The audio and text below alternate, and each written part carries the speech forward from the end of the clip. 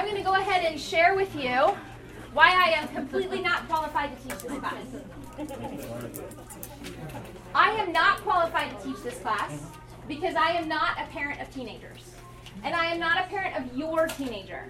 So I need, as we go through this process, to keep that in mind, that you know your teenager better than I ever could. No matter what you think about what I know about them, if they come to Student Union all the time or whatever, you know them so much better than I ever would.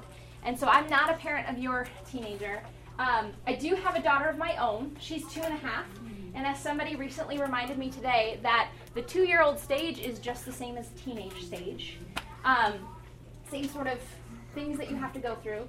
But I'm also not a therapist, and I'm not a psychologist, and I'm not even trained in parenting. What I am tonight, and for the next 5 weeks, is I am one beggar trying to share where I found a little piece of bread. Okay? So I want you to really get that I don't have all the answers to how to figure out this world of teenagers, but I have found a couple things that have been really useful for me in working with teenagers and even in parenting my own daughter. And so, and I just want to pass those on. And I'm hoping that not just by what I have to share, but by what we can collectively share, we'll actually have something really precious and really amazing that will come out of this by the end of those 5 weeks. Okay, so I just wanted to throw that out there. The other things that I wanted to throw out there is I really want you to approach what we're going to be talking about and what we're going to be doing for the next 5 weeks with a really open mind of trying to see how this all can work together and how and to see this new way of seeing things. I also want you, as we're talking about these things, it's really easy to jump in your mind of how your kid does whatever it is that they do. And I want you to first apply the things we're going to talk about, especially the things tonight, to yourself. How do they apply to yourself? And then we can move to our teenagers and to how teenagers act out on those things. So those are some of the things that I wanted to share. Let's hear what are some of your expectations for this class. Anybody want to share theirs? Learn how to communicate with my teenager. Great, learn how to communicate. Great, we're going to be talking about that. How to set boundaries without smothering. Fantastic. Good. Realizing I'm not alone. Yes. Have a validation. Yeah. Insight into handling conflicts. Oh, good. How to adapt to their changing behaviors. Okay. Great. How to keep our peace in the chaos. Fantastic. I'm being really encouraged because I'm like, yes, we are going to talk about that. Good. Anything else? Oh, yeah, go ahead, Lisa. To gain support and resources. Support and resources. Great. Discipline. Great. Okay, cool. Good. We can do that. We can do that. That's great. So the other thing I want to let you know is that most of the stuff that I'm going to talk about tonight is completely stolen from somebody else. So none of the stuff I'm talking about is my own material. Some of the visuals or ideas or concepts, stories, those are my own. But most of the stuff you could probably find more information about by reading some books or getting some videos or resources online. One of the main resources that I got this stuff from is Parenting with Love and Logic. If you have not read that book, I would strongly recommend reading Parenting with Love and Logic. For me, I read Teaching with Love and Logic, and that revolutionized what I did as a parent, as a teacher, and then read Parenting with Love and Logic, and it's changed everything. They have a specific version for teenagers, how to parent a teen with love and logic. I think that when they, in the prologue of that book, they talk about how they really encourage you to read the original Parenting, Love and Logic first, and then get the tidbits about how it changes a little bit with teens. The other thing that I really got a lot of this from is the Post Institute, which is actually organization that works with troubled teens that are coming from the foster care system or extreme traumatic adoption processes. And so some of this is going to come from that. We're actually going to watch a video clip of his as well. The reason we're not going to show the whole video that he talks about is because it's about 8 hours long and it's excruciatingly boring. So I'm going to try to highlight some of those things and try to really hone in on what it is that we really want to work with today. So one of the things I heard you guys talk a lot about, you guys don't have to move, is this idea of behavior, that teenage behavior is kind of unpredictable and kind of crazy. Well, one of the things we're going to deal with tonight is that behavior is actually like an iceberg, in that all we get to see of what our teenagers do is what's floating above the surface. We get to see things like them yelling, them screaming, them acting out, them sneaking behind stuff, and the good behaviors too, of them being really witty, or them being really impulsive in those really great ways. Imaginative play. All of those different behaviors that happen above the surface is what we get to see. But the reality is that there's this huge iceberg underneath the surface of why that behavior is happening the way that behavior is happening, right? There's tons of stuff going on. All we get to see is the little bit of action that happens up here. Now, we're going to be, let me make sure I'm not jumping ahead here. That's right. So this behavior up here, a lot of times what we do in order to control this behavior is behavior modification stuff. We do punishments, and we do disciplines, and we take away cell phones, and I don't know, what are some of the other things that we do to control this behavior that are good things, necessary things? But what do we do to control this behavior? Not feed them. Excuse me, CPS? No. Time out, sure. Yeah, time out, grounding in your room, all that different stuff. Any other things? Take away privilege. Take away privileges. What are privileges we take away? Video games, computers, cell phones. What? S-Unite. S-Unite. Xbox. I thought any of those things. Okay, so we take away things, we do that. Any other things that we do to control behavior, whether it's good or bad? What do we do to encourage good behavior? Reward. We praise them, we reward them. Bribe, absolutely. Hey, it works sometimes. Yeah. Fun activity. What? A fun activity. A fun activity, sure. All of those things that we do to regulate behavior are really important and really good to do. Those are fine, as long as we're not ignoring everything that's happening under the surface, which unfortunately is a lot of times what we do. The reality is this behavior happens, but there's some other things that happens first. There's emotions that take place, and even deeper than that, there's thoughts that happen first. Now, this is called the psychology of regulation, right? Again, I'm not a psychologist, so I don't know how all of this works.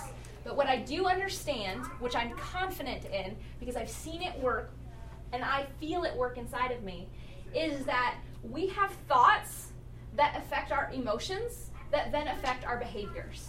And these thoughts and these emotions are much bigger than the small little bit of behaviors that happen up here.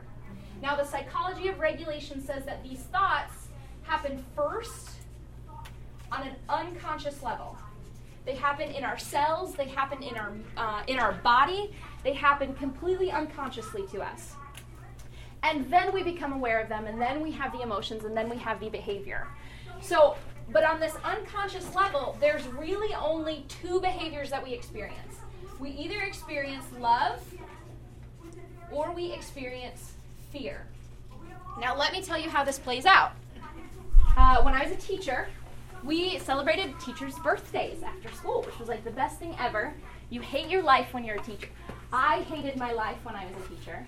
And the best thing about it was when there was a birthday and you got cake afterwards, right?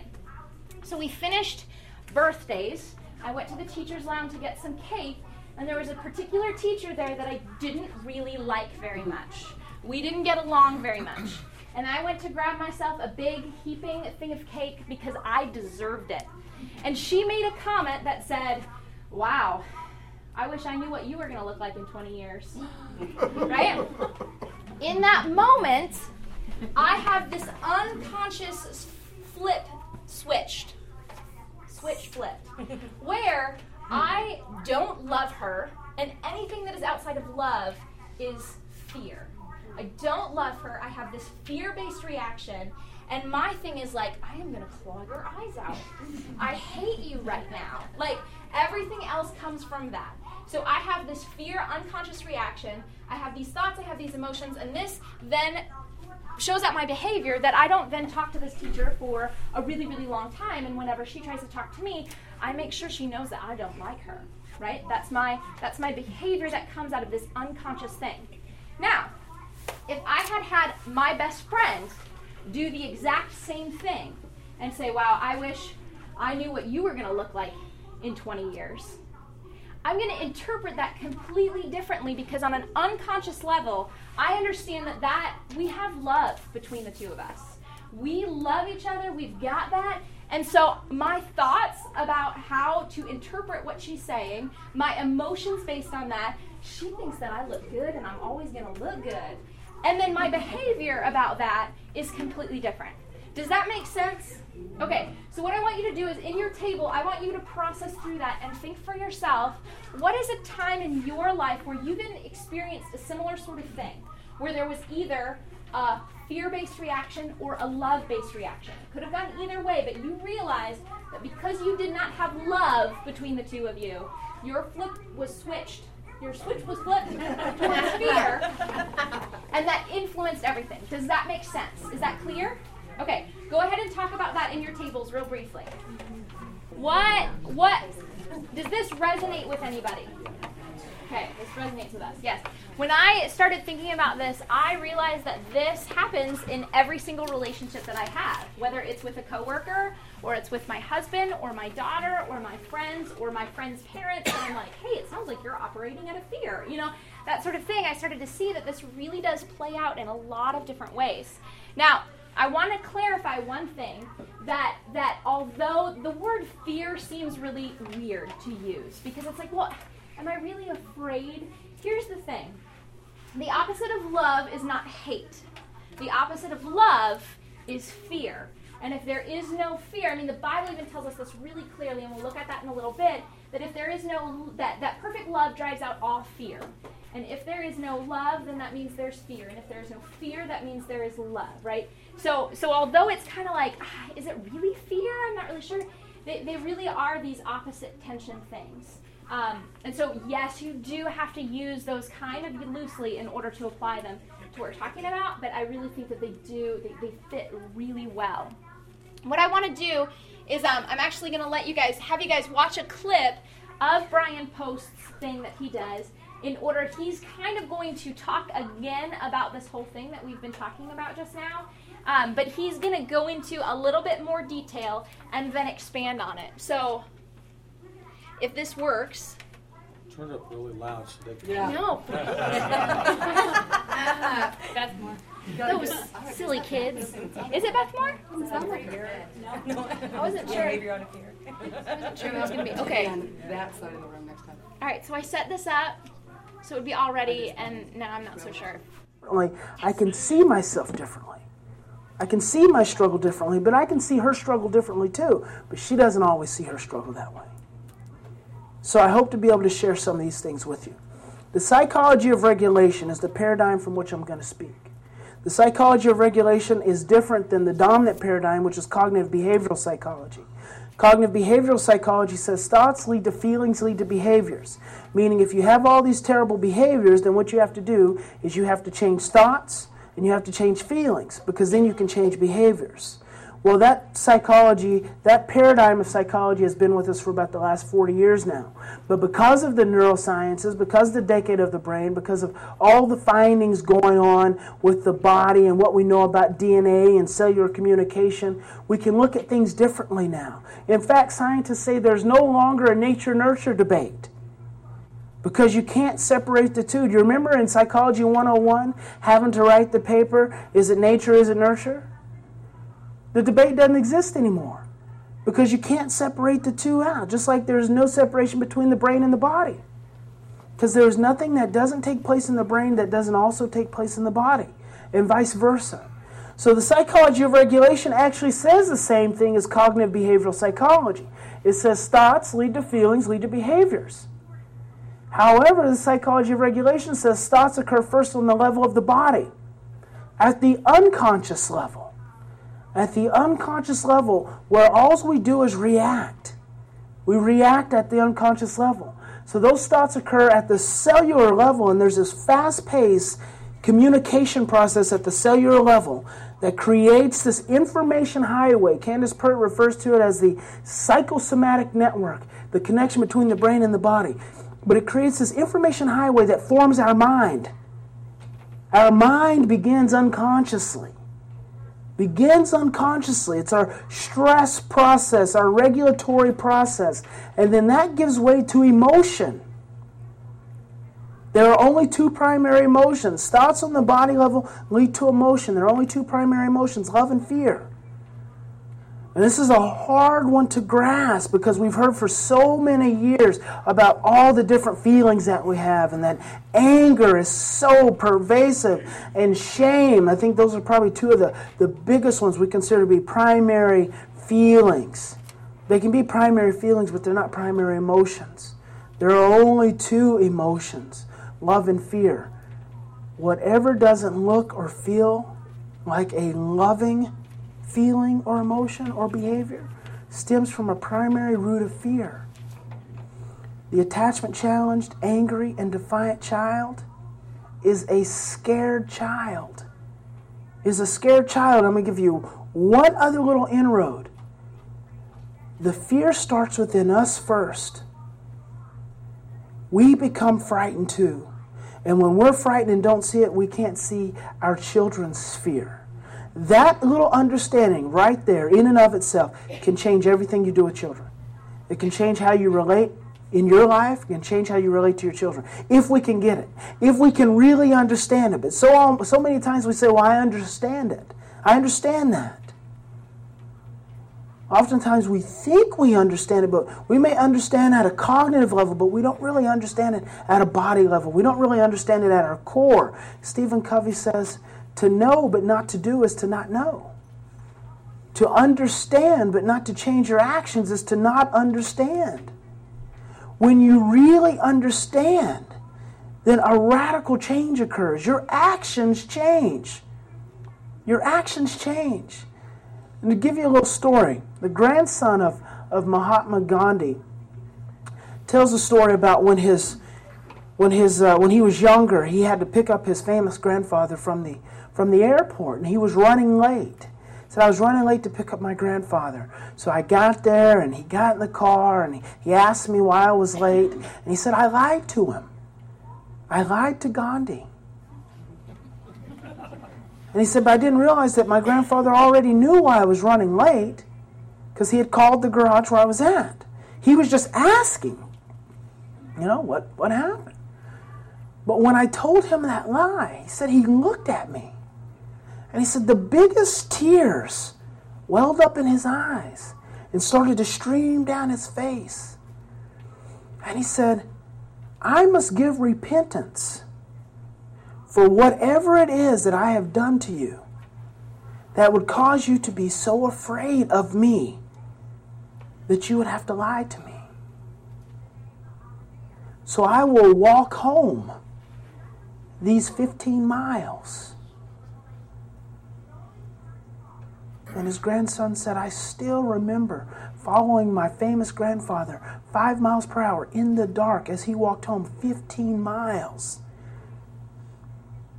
to give repentance for whatever it was that he had done to me that would cause me to be so afraid of him that I would lie to him. That's a radical understanding. That's a radical understanding that transcends everything.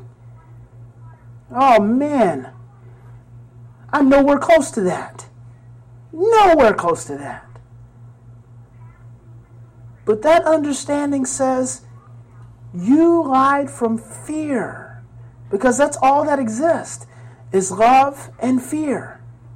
And if you were afraid in this relationship, regardless of what you've brought to the table, regardless of what your history has been, if you were afraid in this relationship, then I've done something which has not allowed you to feel safe. And I must take responsibility for that, which is saying I must take responsibility for everything. Everything.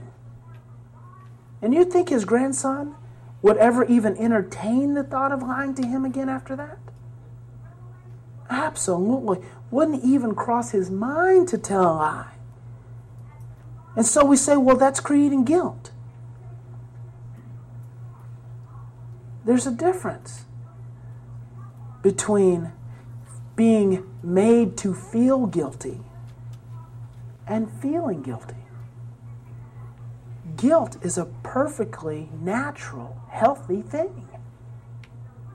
Perfectly natural and healthy when it comes from us. When it's about us and it's not about someone else doing it to us. Shaming us but allowing us to feel that. Because if it wasn't for that guilt, instead of one bowl of ice cream, you would eat 3. So guilt becomes very natural and healthy. But the significance is the willingness to take total responsibility from a deep, radical understanding. A deep, radical understanding that says there's only love and fear. And you can have a fear experience through any of your sensory pathways when it comes to looking at children. Okay, you can hit the lights back on. We're going to talk more about what he talks about next in a little bit. But what I want to do is I want to pause this here and just, I heard a little, there was a couple times where there was kind of like this, like, what do you think? Like, what are your reactions to this? Do you see truth in this, or are there things you're like, I'm not so sure? I want to hear about that and dialogue about that. I'm not getting the whole fear thing. Okay? At all. Okay? That's all I have to say. Can you figure out where your breakdown is, or not really even? I'm thinking like Okay. Anybody that I didn't can... hear what she said. I don't understand the fear thing. If they're afraid, it's okay? I didn't, sorry, Is it Patty. fear? I I mean, is it an actual fear, emotional fear? Or is it a deep-rooted psychological, go see a therapist and find out what you're afraid of type fear? Gotcha. Okay, I think that it is unconscious. I don't think it necessarily means there's some sort of deep-rooted psychological thing. I think it means that this idea of when we approach relationships, when we approach interactions between people, we either approach them at an unconscious level of, I love you, so what I'm going to hear from you, what I'm going to receive from you is in love, or it's not in love. And if it's not in love, then there's some sort of fear of, are you going to harm me? Are you going to tell me the truth, or are you going to lie to me? That there's some sort of uncertainty of, I'm not completely sure what's going to happen in this interaction. Does that help at all, Patty? It doesn't have to. I'm still not getting it. Okay, that's fine. Yeah. I think maybe if you look at it more from comfortable and uncomfortable, Okay. I think that makes it a little bit easier to understand. Okay. I'm gonna get it from an aspect of like you lie from underneath of a fear that if you don't lie, they're not gonna accept you.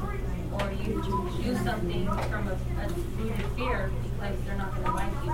And that all can come out as either hate or lying or doing things that you wouldn't do if you didn't have that fear that what's the reaction gonna be.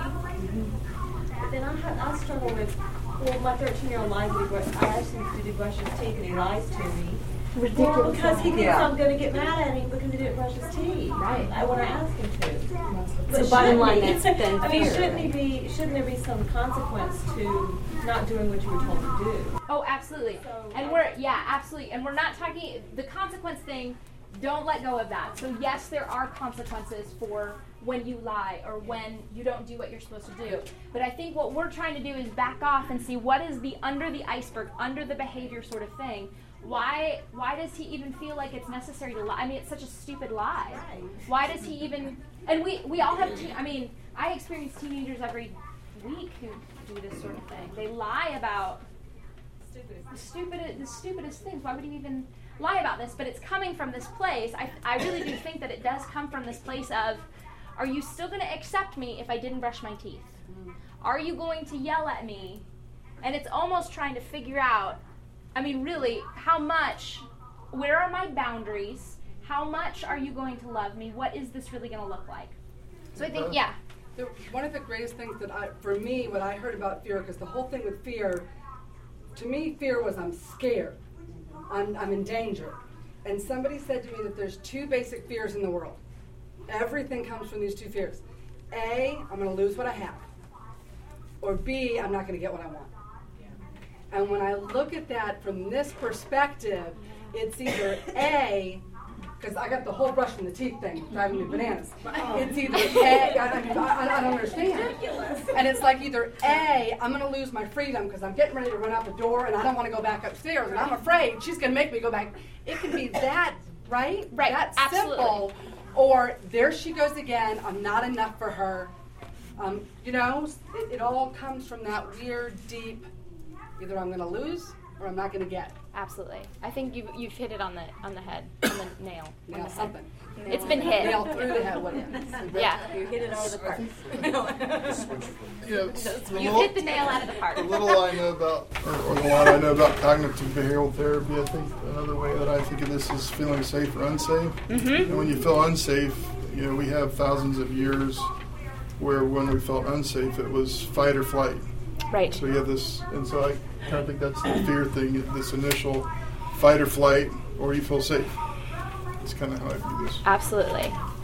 And when we start to unpack this and start to look at all of those little lies, little brushing the teeth scenarios through this lens of what are you afraid that you're going to lose? What are you afraid you're not going to get? What's going on here? We start to see some of that stuff differently, right? But let's continue to apply this to ourselves. Think of when you were parented, all right? When you were being parented as a child and your parents were doing whatever it was that they were doing, were you parented were you as a teenager even, were you parented out of, did you experience that relationship of fear or love? Was there I'm not going to get what I want, or I'm not going to get whatever it is, or was it one of love? What is that reflection for you? You can talk about that in your group real quick. Go ahead. So once again, I want to bring this back to how are we afraid? So you talked about how were you parented out of love or fear, and I hope that was kind of an enlightening conversation to have and sort of think through that. The next question I want to ask you actually comes along with a story. When my daughter was born, I remember we're in the hospital for that first 36 hours or whatever it is, the most terrifying time of my life. And she's crying or whatever, and I remember if I kept her right here in the bed with me, she would sleep just fine. But the nurse kept coming in and saying, stupid nurses, kept coming in and saying, she really shouldn't sleep in the bed with you, you need to put her in the bassinet, that's really unsafe, blah, blah, blah. Totally fine, whatever. She has a right to say that. That's what she's supposed to say. But I would get freaked out because every time I put my daughter in this bassinet, she would start crying. And so I would take her back and I'd hold her and then I'd try to put her in the bassinet again. And my mind jumped about 10 steps instantaneously. If she doesn't sleep in this bassinet, she's never going to sleep through the night, which means she's never going to be able to go to school rested and well done, which means that she's never going to learn anything, which means she's never going to go to college, which means that she's not going to be a productive member of society and I have failed, right? In less than 10 nanoseconds, I jumped from she's not sleeping in this bassinet to she's not going to ever be a productive member of society, right? And she's a day old. And so out of that, I am freaking out. Well, I learned very quickly that children at a day old or at 16 can tell very quickly if you are freaking out. If there's any sort of fear in you, fear of something's going to get taken away from me, what if you don't do what I say, what if I lose control, what if, right?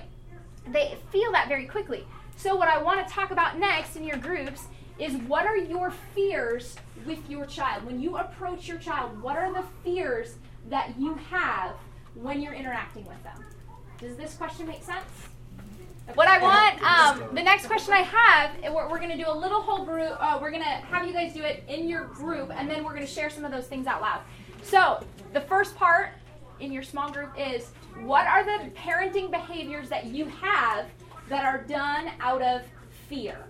All right, so what are the things you do out of fear, whether they're the ones you just talked about or other ones? All right, what do you do out of fear? Okay, to help you get started, my thing that I do is, I can't think of mine. Oh, Beth, come on. Or you don't want to share. So, I didn't plan didn't plan to share this one out, and so, or I didn't plan one to share out. I know that there's tons, but I'm having trouble thinking off the top of my feet, or the tips of my toes. Just make one up. I have a really bad, like I just meld analogies to, like metaphors, they're never consistent. Yeah, go ahead. I'll come up with mine while you guys are talking. So go. Do yours and then I'll share mine. Go ahead. Okay, so my thing is I am terrified that my child is going to be a bully. How old is she? She's 2.5. She's got the bully trust. She was on the couch out there, like jumping on some kid with her knee in his gut, like. I saw her. Right? Yeah. See, she totally. But I'm worried that she has definite leadership qualities. We can see that already. She's gonna be a leader, but she's also real bossy. And so my fear is that I'm going to have this because I was really bossy when I was little, and I, went through this gut-wrenching period where I hated myself when I was young, hated myself because my whole family always told me, oh, Bossy Beth, if you ever call me Bossy Beth, in your neck. No, but, that's what they would say. And so I have this fear that there will be kind of the same sort of thing, bossy, that will follow her, and I know that it made me sick when I was a kid that I was that way, and I don't want her to be that way. And so sometimes what happens is if she's playing with another kid, she's probably being pretty innocent. I mean, she's 2.5, and I'm jumping in there, monitoring all of the interactions that she has. No, we don't do that. So even if there's the slightest little inclination towards that, I'm stop, what are you doing? Get in your room, go to, that sort of barking command sort of thing. Now, compare that with, my child just got a big girl bed, right? Please translate this into teenage scenarios, right? My daughter just got a big girl bed, and our new thing that we're dealing with is the getting out of the bed, and she just gets out 6 times and goes back in. Now contrast that with, she did this the other night, and me and my husband are sitting on the couch, and here she comes again, and we take her back to the bed, and we sit there, and the two of us talk out and think through, this isn't working. What are we going to do? Now, there are consequences that we then come up with of, you know what, she loves watching shows when she gets up in the morning and when she gets up from nap time, and it seems like if she gets out of bed, she can't watch these shows. That this is this thought-out consequence. We're rationally thinking through how are we going to handle that.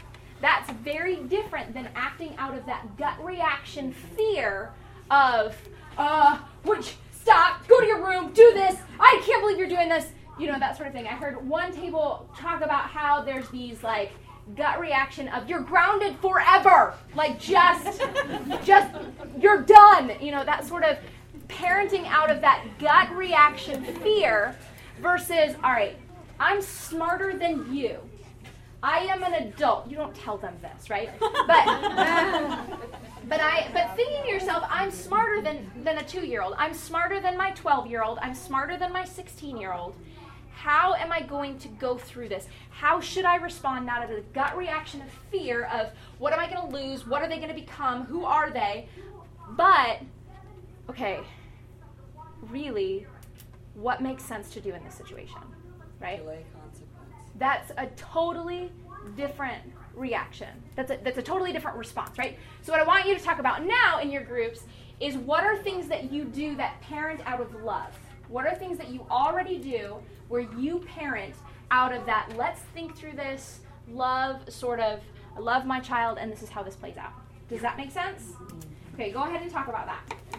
So one of the things that we need to do is flip this switch. We need to flip this switch from fear to love, if it does exist. Now, for some parents, this isn't a problem. You're good.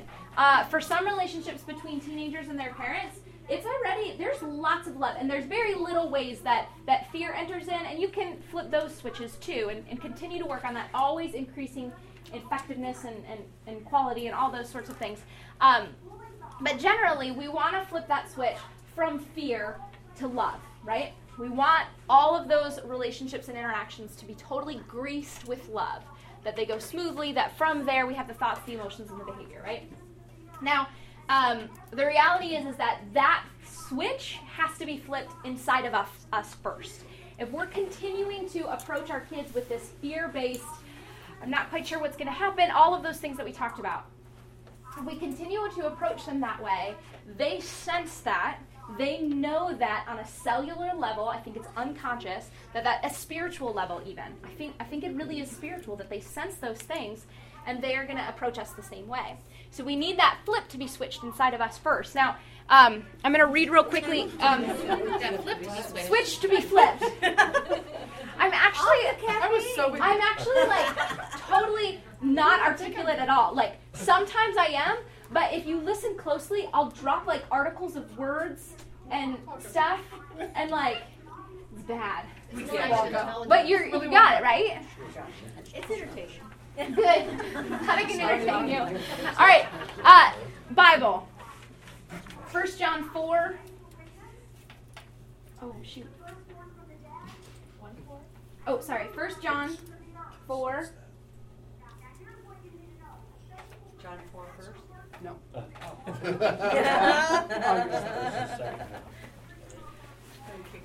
Why can't I was going to make a mark in the Bible, and then I was like, no, you don't mark in Bibles, and I totally should have made a mark in the Bible.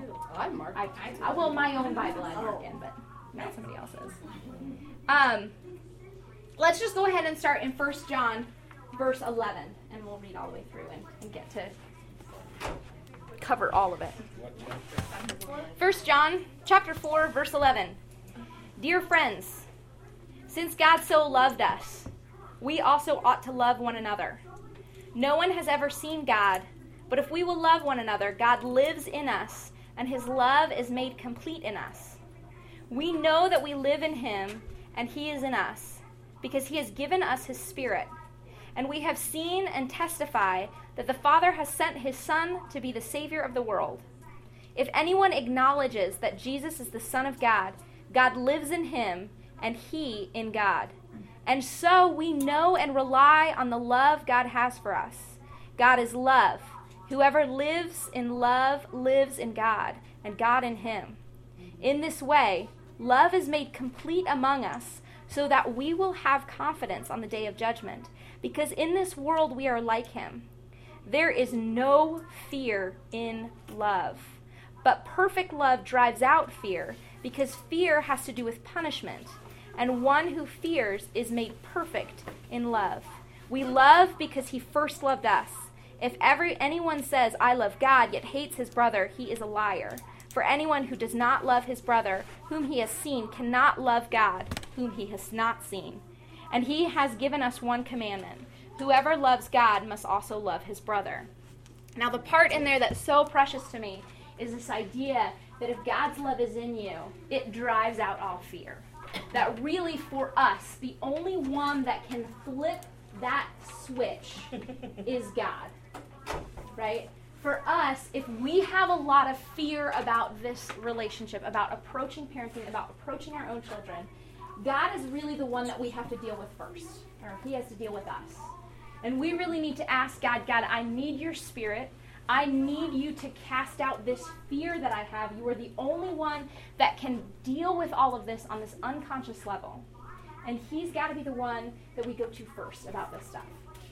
So, number one challenge for this week is to deal with that stuff to God. Bring that before him. Ask him to come in you, have his Spirit come in you, and cast out all of that fear, so that you will be able to experience that love completely. That switch will be flipped inside of you first. Okay? So that's the first thing. We've got to deal with ourselves before we deal with anybody else. So that's the first challenge. And don't skip that part. That's so key. The second part is this. How do we flip that switch in our kids, in our teenagers? How many of you, as we've talked about this, are like, no, I think I'm doing pretty good. We've got love almost in everything, and we're doing great.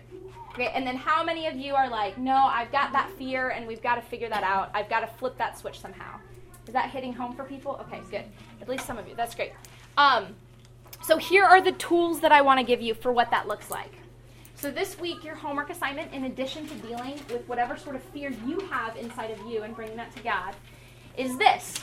One, to start to recognize that fear in your daily conversations. In your interactions with your kids, start to see that fear in them. Are they lying because they're afraid? Are they acting this way because there's some sort of fear? And why are they afraid? What could that be? How have I reacted in the past to make them act that way? Remember, Brian Post in the video talks about how acknowledging these sorts of things, trying to change these sorts of things, is almost taking responsibility for all of it, which seems really unfair at first. Really unfair. And yet at the same time, is this not what Christ has done for us? Right? This is what God did. We screwed up. We were the ones who sinned. We were the ones who brought the curse on ourselves. And yet God said, you know what? I'm going to take responsibility for all of this.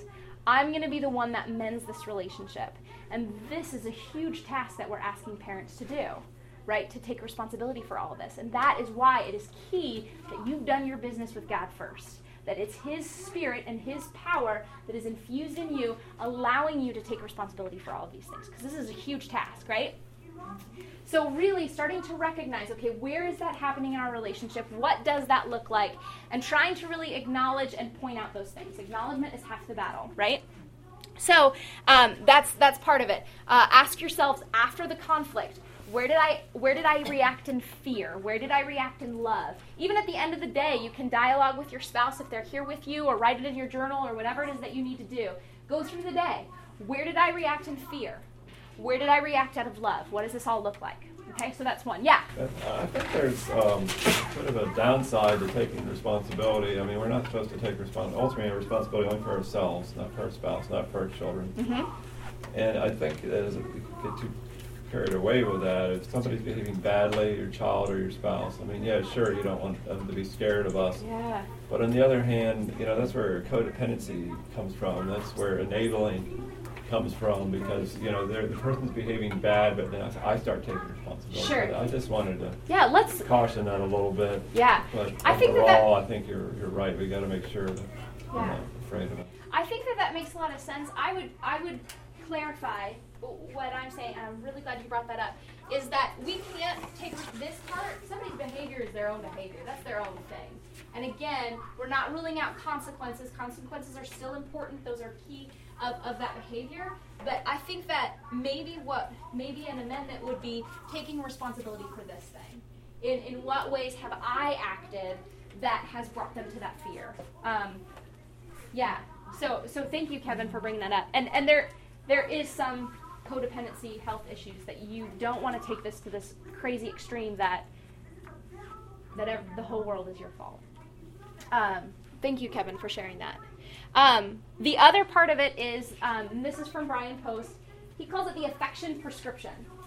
And I've actually had a couple parents from the church do this with their child, and they've had really positive results. I was going to have a parent come, and a soccer game went over, and she couldn't come, to share about how this worked with her child. But it's called the 10-20-10. And what it is you go in to your child's room 10 minutes before their alarm clock goes off. And this is a suggestion. This is not a, hey, you have to do this, right? This is an idea. This is a tool. You go into your room 10 minutes before their alarm clock goes up, not to wake them up early, but just merely to be by them. To say, hey, I'm here. I'm here. This particular parent that did this went in, and her daughter loved for her to scratch her back. So she just scratched her back for about 10 minutes. It's just this way of how much of our time thinking through the day and realizing that much of our time that we spend with our teenagers is in combat or dialoguing about the way the day is supposed to shape up. And this is kind of trying to curb that of how are we flipping that switch? We're creating a little extra space and time for love, right? So going into her room, she would scratch her back for the first 10 minutes of the day before the daughter woke up. It got to the point where the daughter would expect this, and when the mom would come in, she would nuzzle up next to her, right? So you do this 10 minutes before the day starts. I overheard some conversation around the room that they hated starting the day with an argument. Totally get that. This is a way that maybe that could be curbed, okay? After school, you take 20 minutes, or when you get home from work, however that works, take 20 minutes to sit down with that child And if you have multiple, you kind of have to figure out how to do this, right? You got to make this work for yourself. You take 20 minutes to sit down with that child and just talk about the day. Not arguing, not going through, did you do your homework? Is Mrs. whoever going to call me? Or did you get in trouble? None of that. Let's just talk about the day. If your kids are particularly non-communicative, my favorite thing to do is the question game. And this is how this game is played. You tell them, hey, I'm going to ask you a question, and you can choose to answer it or not, but at the end of whatever you want to say, you have to ask me a question. And then I get to answer or not answer. You should answer the best you can in order to encourage conversation. And then I get to ask you a question. And so you go back and forth with this. Now, I've had conversations with kids who were the most tight, they were not my children, but the most tight-lipped children ever. And the question kind of goes like this. I would, hey, what's your favorite color? Blue. What's your favorite color? Right? The questions start like that, the conversation starts like that. But I bet you at the end of a week of doing this consistently, the tongue starts to flow a little bit more. So that's a way to get that happening. For some of you, my mom always did tea after school. That was the highlight of my day. We would sit down for tea. She would have a tea set, and we would come out and we'd drink tea and all that kind of stuff. You make it whatever it is. For your guys, fathers, this may not be a good tea time. That may not work so good for you, right? But what if you threw the ball around with your son in the backyard for 20 minutes and, hey, I have the ball, I get to ask you a question. You have the ball, you ask me a question. Whatever it is that needs to be, you do that for 20 minutes of that concentrated time with your son or daughter, child. The end of the day, 10 minutes. The end of the day, 10 minutes, end the same way the day began. Tuck them to bed, read them a story. Right, no, you're not going to read them a story, but what if it's just, hey, how was your day? What if you got challenged to pray for your child during that time? Hey, you don't have to talk at all, but I want to pray over you. I want to pray blessings for you. And they may be like, this is super weird. I'm not. Okay, fine. Right? That's okay. You pray for them anyways. And it doesn't have to be prayer. It can be just a touch-based conversation. What are you looking forward to tomorrow? Way to wrap up the day with just, even if 20 minutes before that there was a massive fight, find something inside of you that can end the day with 10 minutes of, and then continue that fight later. Or, I don't know what to do with the fight. I'm just saying, end with 10 minutes. So the 10, 20, 10. Try that for a week. See what happens. See if there's not something that's different that starts to happen. The reason for me why this is so important is two things. One is that students' view or teenagers' view of their parents reflects their view of God. And so oftentimes teenagers don't like their parents. They think that they are an unfair authority figure. They think that they are mean and cruel and blah, blah, blah, blah, blah, a lot of which is completely untrue. But that's the same thing, that the way that they reflect and see God. And so for me, that's a problem, right? That's a problem. I don't want our teenagers to see you that way. I want them to know that the number one person they can go to if they have a problem is you guys. That's what your role is. That's your job, right? The other thing is our teenagers, especially as they get older, go through really, really hard things, a lot of which they don't tell their parents, and I think that that's super unfortunate because you guys know them the best, and you have the most wisdom for them a lot of times because you know them so well. And a lot of you have been through the same things that they've come through. But if you don't have that love switch in place, those conversations are either never going to happen or they're going to be very hard and go the wrong direction very quickly. And so I have a vested interest in you because I love your kids. So any last minute comments that you guys want to throw out there about this whole thing? I'm just going to say really quick, I have tried this 20-minute thing, like how was your day? And I'm like poster child for adult ADHD, And it's like, okay, they're not answering fast enough. This is really boring. There's 10,000 things I can be doing. You got to be kidding me. You're fine. Seriously, you're fine. What's for dinner? Can I go to my room? And so somebody just suggested to me, start telling them about your day. Yeah. And I was amazed at how all of a sudden they were like, oh, really? Well, what happened? And okay, I want to know about that. And where'd you go? And what? You have a life. Exactly. And then all of a sudden, that helped me stay calm and in the moment. And you're not going to talk. You're going to be stuck listening to me. And all of a sudden they realize they better talk because they don't want to listen to me. It helped me. Sure. Food for thought. Awesome. Thank you, Caroline. Yeah. I often want to. Oh, sorry. Go ahead. I was just thinking how I often want to go, well, you want to know how my day was? Do you have any desire to know how my day is? Most of them don't, so that's a good way. They really don't. So that's a great idea to get them to open up and talk about themselves.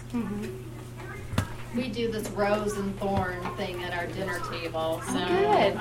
What was your rose today and what's your thorn? And if they're in a crappy mood, I have one who's always like, oh, how much of it's all this thorns about me.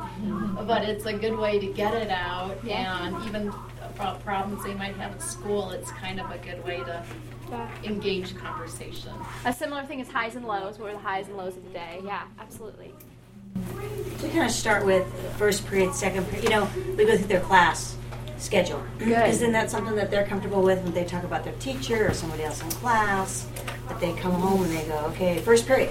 And that's just kind of something that we've gotten used to, is then it kind of rolls through their day. Cool.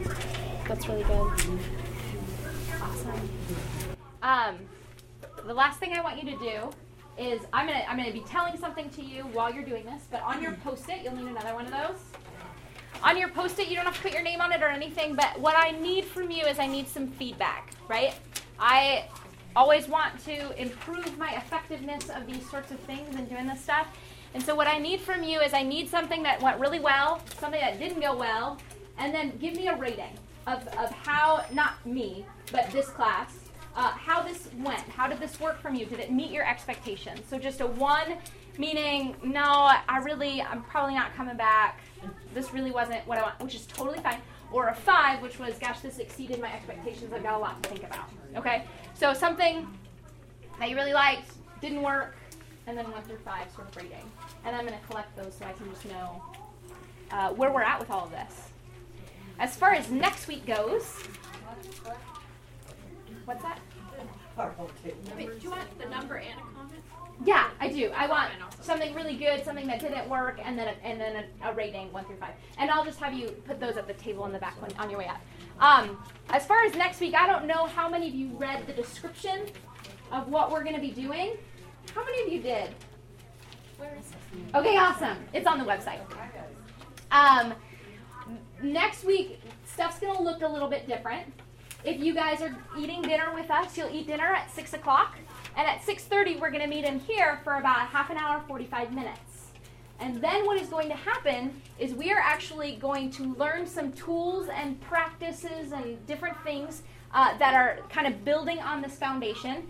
And we are going to head into the gym where all of our teenagers are, and we're actually going to be doing something with them. So some of you have teenagers that are in there, which is awesome and really great because you'll actually be working with your child. There are some students in there that won't have parents here, and that's totally fine. We're going to use the principle of adoption, and we're just going to have some of you kind of adopt a couple kids, and that's totally cool. Others of you will not have children in there, and for whatever reason, they're not coming, and I'm not going to shackle you or anything like that. We would invite you to participate with our students and use them as guinea pigs if you're comfortable with that. So that's kind of what that looks like. If you're not comfortable with that, please still come to the beginning part of it. We have some specific activities to really create a simulated situation to allow you to use the tools that we're going to be talking about next week, which is about battling over control. Okay?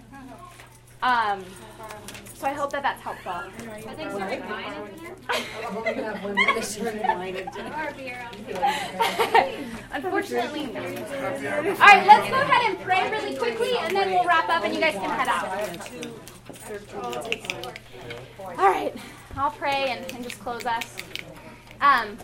Father God, I think it's amazing that you are the one that has complete control over love and fear. Father, that it is your presence that casts out fear, and you are the one who is the author, creator, and bringer of love. Father God, I ask that in this whole thing of parenting and this really, really difficult, hard job, the one that is a complete honor and the biggest responsibility of our lives, I ask that you would be with us, bring your spirit inside of us so that we may do what you have entrusted to us well. In your holy and precious name, amen.